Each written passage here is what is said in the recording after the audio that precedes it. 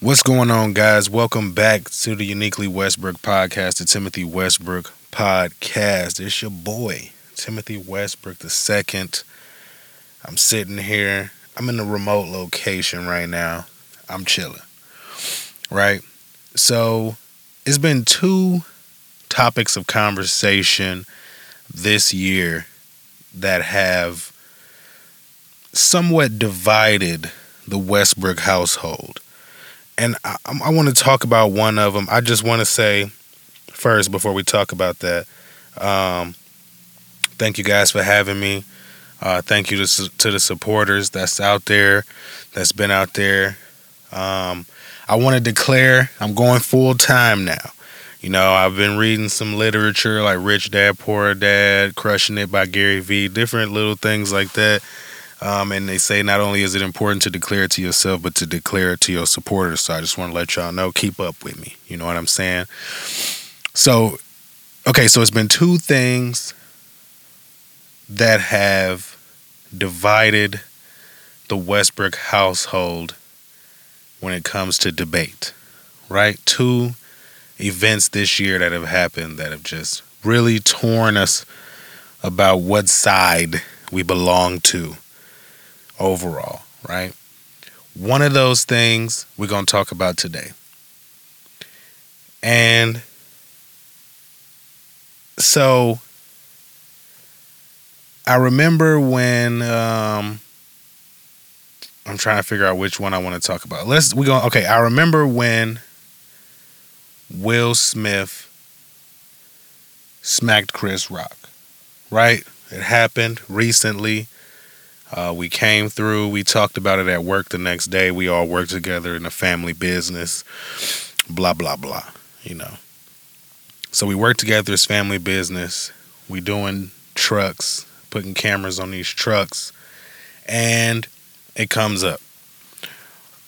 Now, my fiance proposed. You know Soteris. Y'all know Soteris. She proposed. He was standing up for his woman. Y'all don't look at the grand scheme of things. People hate to see a black woman get stood up for. That was her case in argument, her case in point. But this was before a lot of people reacted to it. And I said, well, no. You know what I'm saying? That was a bitch move.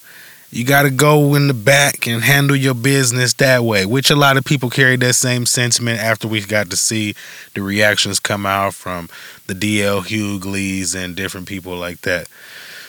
And this one was a doozy. You know what I'm saying? It was one of those situations where no matter what you say, you're pretty much just putting your foot in your mouth. I'm losing brownie points left and right on this one. Only because I think that it was too public of a situation. You know, Will had his... I don't need to go into my satire, even though I will. I'm going to let y'all know I don't need to go into my satire about why it was or wasn't the right time. I'm sure you've heard many of people say it. But I mean, it was a public situation. It was supposed to be this classy event. It's not to be tarnished by something so hood. If we being honest, it was hood as hell. Like everybody tried to throw the fancy words to dress it up. It was hood, and it could have been handled better, just handled more gentlemanly. I mean, even after the slap, he could have at least tried to get away with it a little bit. But then even more so when Jada came. Not necessarily, I don't want to speak for her, right? So I can't say, let's say, from what I interpreted from what she said, when she came back with, she doesn't need to be defended. Let me see if I could find exactly what she said. But she said she didn't need to be defended. She's not like a little girl, pretty much, who needs defending, right? So that kind of just made it worse. And it kind of just drove my point home that it didn't need to be as public as it was. And I mean, and this still is a sore topic. regardless of what Jada has said, regardless of what the other men in the culture have said about this topic, it's been a rough one for me. I can't bring it up. I can't bring it up in my household. Let me see if I can find it.